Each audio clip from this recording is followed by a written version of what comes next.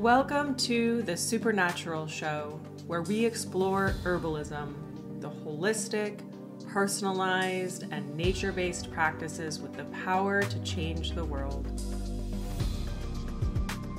I'm your host, Rochelle Robinette, registered clinical herbalist and the founder of Pharmacon Supernatural, a company dedicated to the art of functional nature.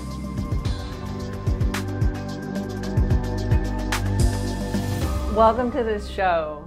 It's a brand new venture from me, your host, Rochelle Robinette, herbalist, naturalist, and the founder of Pharmacon Supernatural, which is a destination for all things herbalism, natural health, and what we call the art of functional nature. In future episodes of the show, I'm going to share more about my philosophy and approach to plant-based wellness. I'll share recipes and formulas for working with herbalism in modern daily life. I'll share readings from my personal library, from the Supernatural archives, and anything new that I'm writing or publishing, and the business side of herbalism. I'll pull back the curtain on some of my processes in building this company and share stories from entrepreneurship. This first episode is simply an introduction to me. It'll be a glimpse of the arc of my life, from growing up on a farm in the Pacific Northwest to working in fashion in New York City to becoming an herbalist and CEO. And now I'm sitting here with you today, inviting you into this world with the intention of making natural health accessible to everyone. If you enjoy this show, please remember to subscribe, like, and share. Every little bit helps support this work. Thanks so much for being here. And now, the show. I grew up on a farm in the Pacific Northwest. It was in the valley, below Mount Rainier. We called it Foggy Bottom Ranch because it was always foggy. We had chickens and pigs and cows and horses and a huge garden. And I was the oldest, the only girl in a family of 4 other brothers, and my dad and my stepmom. The reason that we were on this farm is because my dad's family are ranchers, real cowboys in Wyoming. And my dad grew up in this rough, wild country and wanted us to have a similar upbringing. So we would just go get lost in the fields, go get lost in the forests, climb the trees, swim in the creek, like just come back covered in mud and many other things. That proximity to the dirt and the plants and nature and the solitude of being in that much space is where my relationship with the natural world began. So on that farm, we were growing our own vegetables. I was, talking to the wind, falling asleep to coyotes and frogs.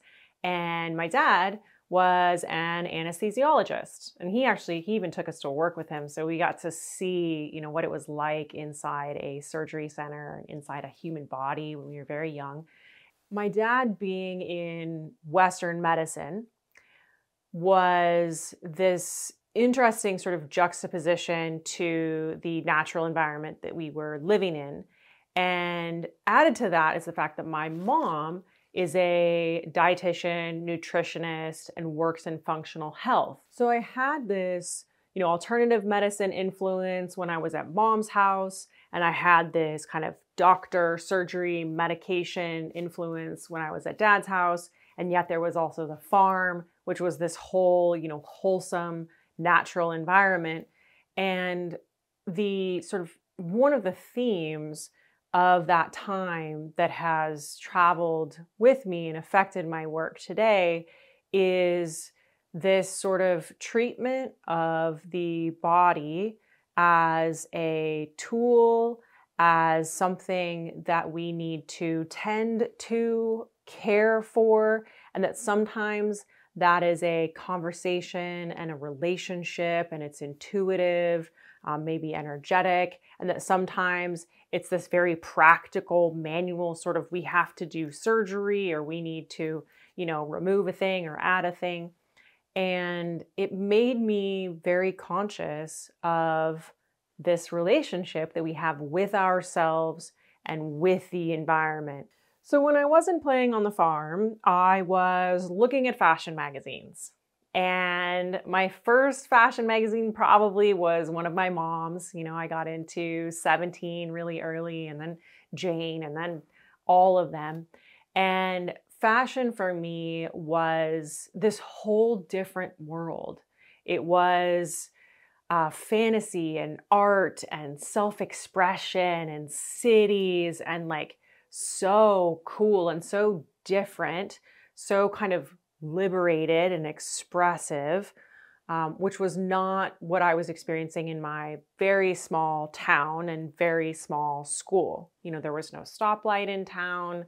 My school was very small. I already said small.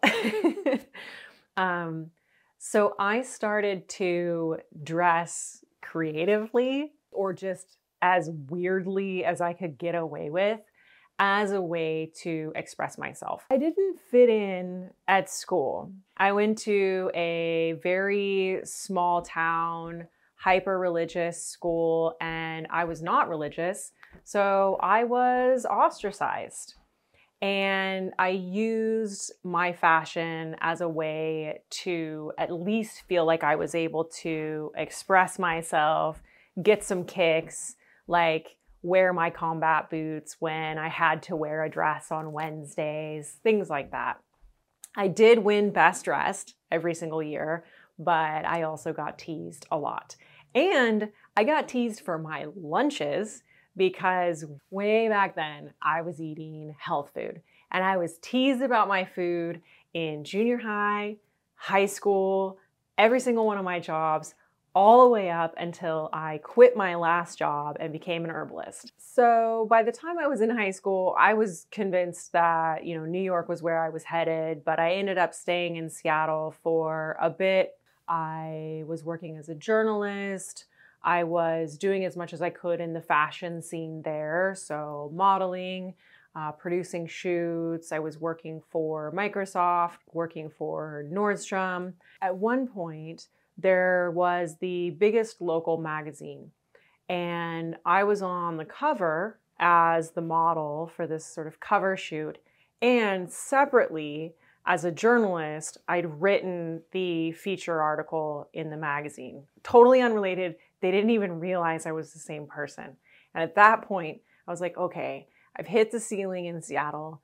It's time to go. So I sold everything I owned. I had my 2 suitcases. I had no friends. I had nowhere to live. I did not know my way around New York. And I bought the one-way ticket and flew to New York to start over. I moved to New York, and I will tell you more about that crazy journey in future episodes. But long story short, I came out to work in fashion, and I hustled and hustled and hustled. My dreams started coming true. These people who I had pinned up photos of on my wall in high school and in college, the models, the photographers, the stylists, the editors, I was getting to work with them. I was getting to travel, was flying to Italy to help produce these shows and loving my life, loving it. But 2 things happened at about the same time. After I started to have these experiences of, quote unquote, dreams coming true, and like doing the thing that I came to New York to do, that I had wanted to do since I was a kid, after I started to have those experiences, I realized that I didn't feel like I needed to have them forever. Like I was still young and I was, checking these boxes, and I thought, oh my gosh, well, if I'm checking these boxes now, then that means that like there are future goals ahead of me that I don't know yet. I imagined that fashion was my whole life, and I could start to feel that it wasn't, that I had, this capacity to move on to more and different. At the same time, I was in a meeting with our client at the time, and the client was Estee Lauder, and we were pitching, my advertising agency was pitching a campaign for one of their skincare products. And the client stopped us and turned to me, and I'm like, I'm not the one in charge of this meeting. And she turns to me and she said, I want to know what you do to take care of your skin. Your skin is great. What's your routine? And I was so embarrassed, totally blushed, totally stammered something about, my food, my smoothies, my herbal tea, my lifestyle. And she kind of nodded, and we went back to the meeting. After that meeting, she pulled me aside and she said, tell me a little bit more about all that stuff. And I told her, and she said, you have something special. You should really consider sharing that with the world.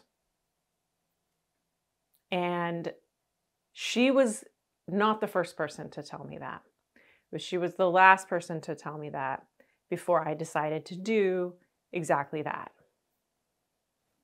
So after that conversation, I went home and I started a blog. And the blog was about the things that I knew and the things that I was learning about natural health.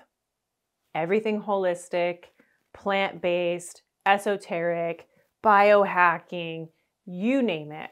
And it was at a time when the wellness industry, the wellness trend hadn't happened yet. All of the websites were terrible. Nothing was fashionable. Nothing was sexy or cool. And I thought, I'm going to combine what I care about from an aesthetic standpoint and what I care about from a health standpoint and present it to people in a way that is all that it can be. And that was the beginning of Supernatural. What started with a blog grew into a private practice and my own product line. And at that point, I officially quit working my full-time fashion advertising jobs and was completely independent. I started to teach classes and workshops, and then I opened a cafe, Apothecary, and then I started to hire a team. And then we launched more products, dived into the world of manufacturing, and my private practice grew so much that I moved into offering online education. So it's on demand and available for anybody all of the time. The community expanded, my team expanded, all the offerings of Pharmacon Supernatural expanded. So I'm an official herbalist living in Brooklyn. Registered Herbalist, RHAHG, is a certification that validates my education and work as an herbalist. It's an accreditation granted by the American Herbalists Guild as a sort of stamp of approval that makes one an official herbalist. I'll talk more about the American Herbalists Guild and herbalism schools and the path to becoming an herbalist in future episodes. My work has included a private practice, so seeing clients one-on-one, a cafe and apothecary serving beverages and bulk herbs, so many events, so many experiences, so much content, and a lot of education about how to be healthier with plants. All of this, the online education, the writing, the products, the whole world of herbalism is my company, Pharmakon Supernatural. I describe what we do as the art of functional nature. I care a lot about the beauty of this work. I like to show that there is art and fashion and really brilliant sophistication in working with the botanical. And at the same time, herbalism is accessible. It is the people's medicine. It is global. It is something that still 80% of the world's population relies on primarily as a form of healthcare. It used to be part of most of our lives, not something fringe or crunchy or suspicious or dubious or new. It is not new. With Supernatural, my intention is to create plant-based solutions for anybody who is seeking connection with their own nature. For those who want to go deeper than just learning the benefits of herbs, I'm always engaged in philosophical inquiries. I'm interested in the relationships of human beings within ourselves and with the environments that we exist within. I'll share more about the process of business building, entrepreneurship, and the business of wellness in future episodes, as well as more about my philosophy, practical applications of herbalism, and more. Overall, I think it's really helpful to know that my approach is very holistic. So I like to combine herbalism with modern science, with behavior modification and habit changing, with trends and whatever's happening in the zeitgeist. One of the things about herbalism that I've found is most surprising to people is how holistic it is. So while herbalism does deal with plants as medicine, it's actually inclusive of nutrition, sleep, movement, mental health, community, the whole lifestyle that supports that herbal use. I will talk about all of that in future episodes of this show. I personally am a bit agnostic when it comes to the healing tradition that I'm following. And what I mean by that is that I don't specialize specifically in Ayurvedic medicine or traditional Chinese medicine or Western herbalism or shamanism. I do draw from all of those, and I do tend to follow most primarily Western herbalist practices, but I do look at all of those traditions and many, many more for insights and information when working with people and working with plants. Herbalism is really about the whole person and the whole lifestyle. Everything is on the table. I see it over and over again that people's lives change, maybe in a small way, it may be totally transformative. And this whole process is one of recalibrating our systems with nature. And nature is such a powerful force. Now I'm here with you, inviting you in and intending to make everything that has helped me and helped so many people available to anybody, anywhere, anytime. There's so much more to share from within that story and beyond it. I really look forward to doing that with you, and also to sharing more about my life outside of the herbalism work and Supernatural, from fitness to travel and writing. I'm sure we have a lot in common and a lot to talk about. I hope you enjoyed today's show. Links to references from today's episode are all in the show notes. And if you have a question, please leave a comment. Please remember to subscribe, like, and share. You can also find this show on Spotify, Apple Podcasts, and any other podcast network. To explore my archives of past articles, videos, recipes, and more, you can visit my website at www.yoursupernatural.com. That's the letter U, the letter R, supernatural.com. I recommend subscribing to the free newsletter there. Or you can follow me on Instagram. My handle is at Rochelle Robinette. Thanks so much for being here. Take great care and stay tuned for the next episode.